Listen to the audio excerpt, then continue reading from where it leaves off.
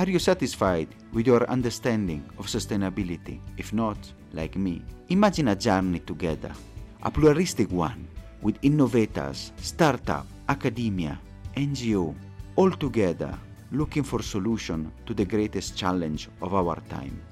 I'm Samuele Tini, and this is the Sustainability Journey. Welcome to another episode.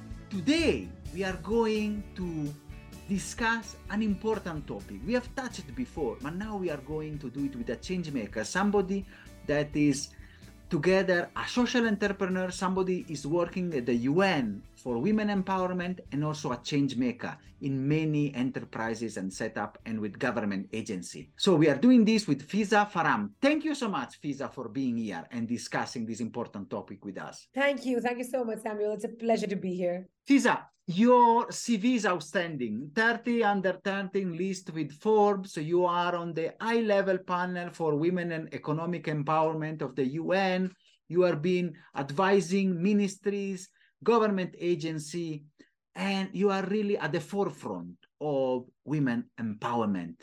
But before that, and going deeper in your work, our question, how you have become a change maker in the sustainability space, which is your background? Samuel, by being a woman myself, I think, and being a woman who found herself to be in a very male-dominated ecosystem. When I started my work, that's exactly when I realized that, it takes a lot more for a woman to make her mark than a man needs to perform. My first job was to be the CEO of 2 companies that I've co-founded with a private family business here in Pakistan. And I realized that, there is a lot more that I need to do beyond my age and my gender to prove myself as a competent professional. And I think that burning desire there just not only made me as the professional who I am today, but also enabled me to work for other women, not just in Pakistan, but globally. Because I realized that, as I grew in my career, earlier, I used to be the only woman in a room.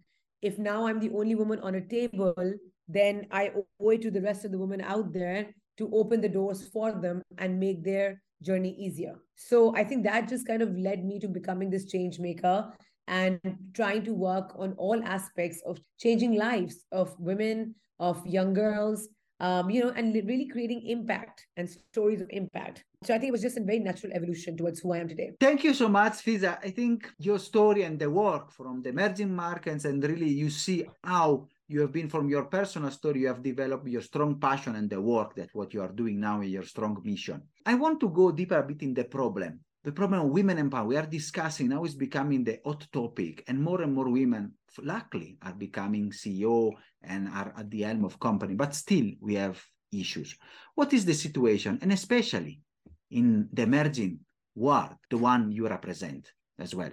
What is the situation? Well, Samuel, the issue of empowerment of women, not just in Pakistan, but globally, is a very complex one. There are lots of complex things that lead to the status of women where they are now. There are economic, there are social, there are political, there are cultural. There are lots of barriers that women face in different regions of the world. For me, even before I became a member of the UN Secretary General's high-level panel on women's economic empowerment, the top problem or the top solution was always economic empowerment. And I strongly feel that when a woman is economically empowered, she automatically ends up having emotional empowerment, social empowerment, legal empowerment, political empowerment. For me, always, I'm sure you also will agree, in various cultures of the world, when a woman brings bread to the table, when a woman is economically empowered, that's when, she's just automatically socially empowered and somebody important in the family, in the household, in the community. And I learned this not just through my own example, but also by seeing so many other women around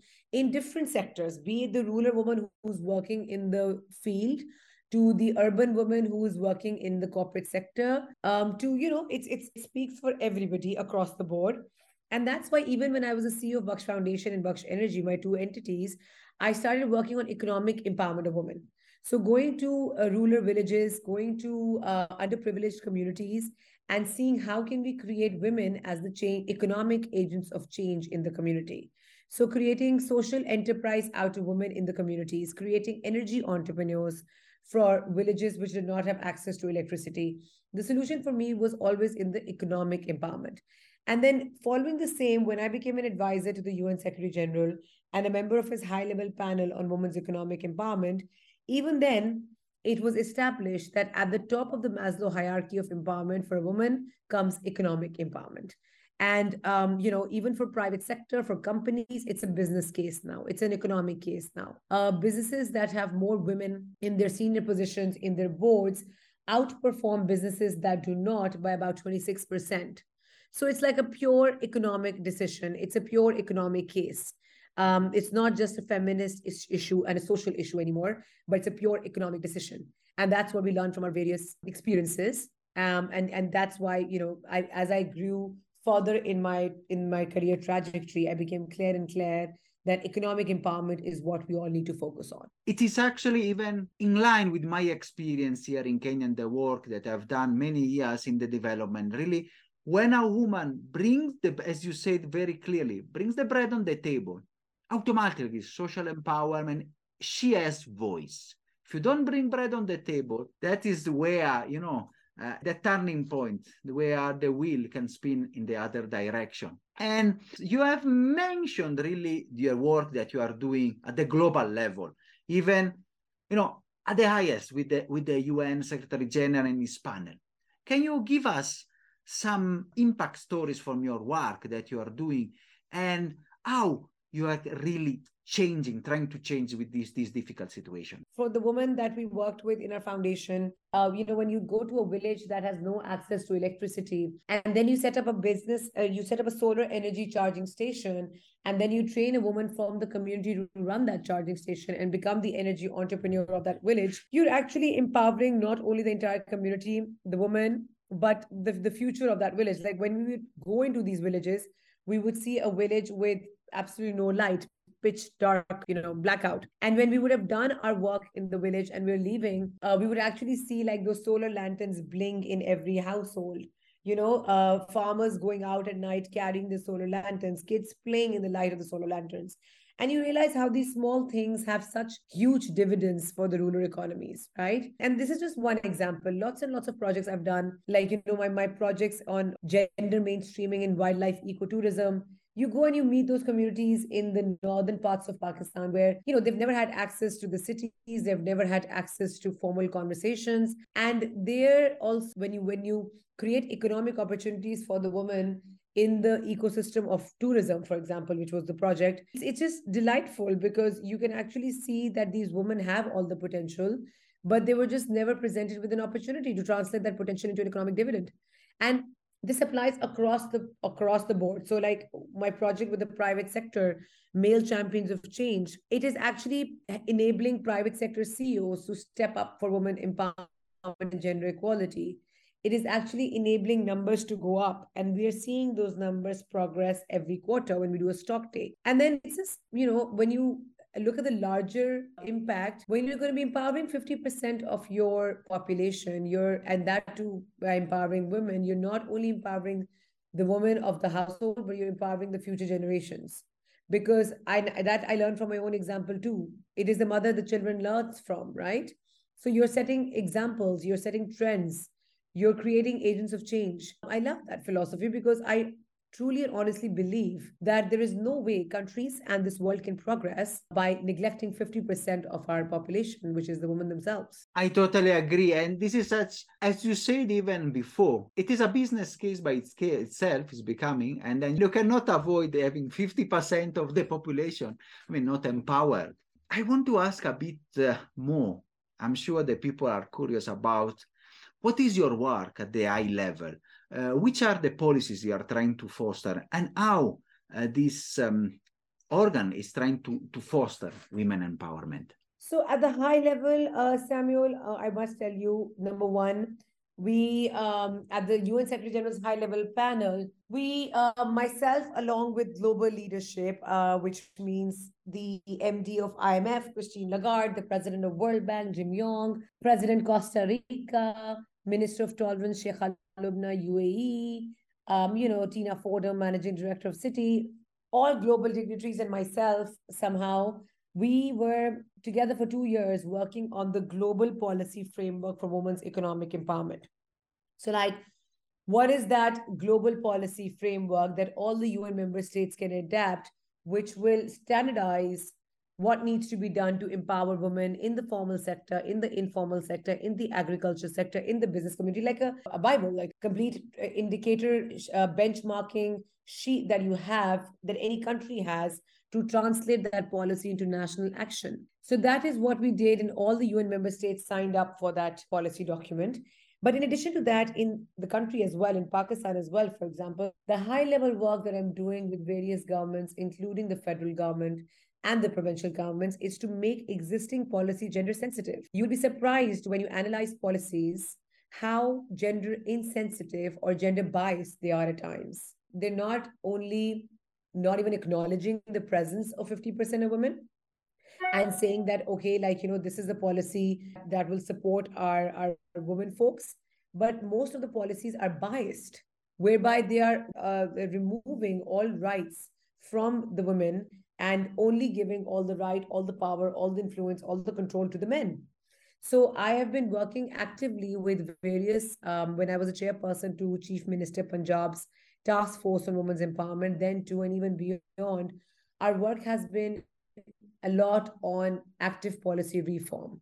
I think before we set out to create new policies, what is important is to reform the existing policies with, a more gender sensitized lens and a more gender sensitive approach. Thank you so much, Fiza. I really like the breadth of your work and the space from the UN now to the federal government, to the regional government, and then going to touch the grassroots level, the woman to be empowered with the solar charging station, becoming an entrepreneur, or the ones with the project in tourism that you have mentioned.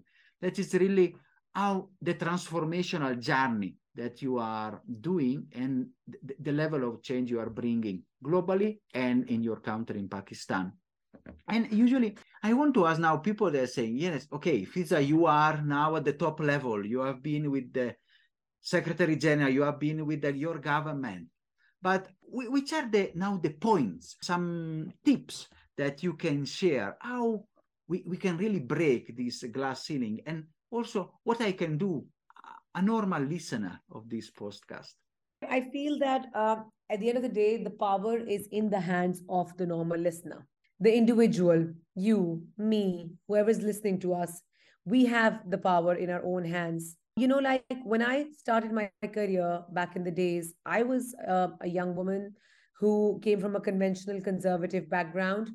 I could have just met the fate that, every other girl before me had in my family, which was to get married at 18 and become somebody's wife and raise a beautiful house. I was deviant in a positive way with the burning desire within me to create my own reality, to become the person that I am today, make the best out of Fiza Farhan and to get the potential that Fiza Farhan deserves from a professional life, which was not only to be a mother or a wife. Alhamdulillah, now I am also the professional I am while being a fantastic mother and a wife. I would like to believe so. But it's really about the individual and the burning desire the individual has within themselves. Because without that, no government, no private sector, no policy can make you change the course of your life. So even at the high level, when we were at the UN Secretary General's high level panel, we came about with 5 stakeholders that the panel wanted to focus its work on: the government, the public sector, the private sector, the civil society, the academia, and the bilaterals. Even then, I sat on the table and I said, what about the individual? Because for me, the individual is the most important stakeholder. If you and me want to do something, if I want to achieve something, if I want to do something, I will be the first one in my family to break all those glass ceilings. And believe me, like, multiple glass ceilings were broken, from getting your education in another city where I did my bachelor's, to being the first girl to going out for my master's, to Warwick Business School without getting married, to being the youngest CEO of a microfinance bank in the country, to being the youngest advisor to the UN Secretary General's high-level panel, to being the youngest advisor to Chief Minister Punjab's task force, so on and so forth. You keep breaking these glass ceilings only when you're fueled by that burning desire. And then everybody behind you kind of gets the room to flow through. So, like all my female cousins or my female family after me followed the same path. They all went abroad for their masters, because now they realize, oh, this can be done. It's a good thing. This is how it should be done. So for me, breaking glass ceilings, no government policy will make you break glass ceilings. No private sector intervention or initiative will make you break glass ceilings. Disruption comes from bold aspirations of an individual. And that is the only way glass ceilings are broken. So for me, the solution is the burning desire within you and you, the individual themselves first.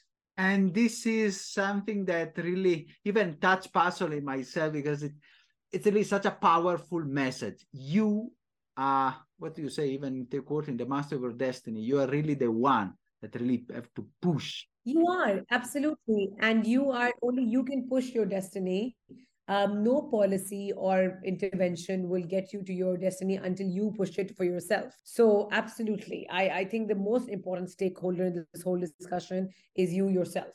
And perfect. Of course, the others can be enablers. They can be helpful to you. But if there is no action and agency from you, it's very, very difficult. I really want to ask the last drop of your wisdom on this. And then, a final message, a small tip also for people. You already said do-it-yourself work, something really that you want to launch to us. I want to get the last drop of your wisdom and ask your final message to our people. Well, Samuel, the final message to the audience, to everybody listening to us, be it a young girl, a young boy, or a mature person, whatever, would be to really live your life to the best of your potential. We all have one life to live. Many of us are living the life dictated by somebody else in their professional or personal space. I always give this advice to young people because this is literally how I have designed my career and broken those glass ceilings and been who I am and become who I am by listening to my burning desire, by listening to my inner feelings, by listening to my inner callings. So my advice would be to follow your heart, follow your passion, follow your burning desire, because within that lies all the success. And as I said earlier, you are the only driver of your life.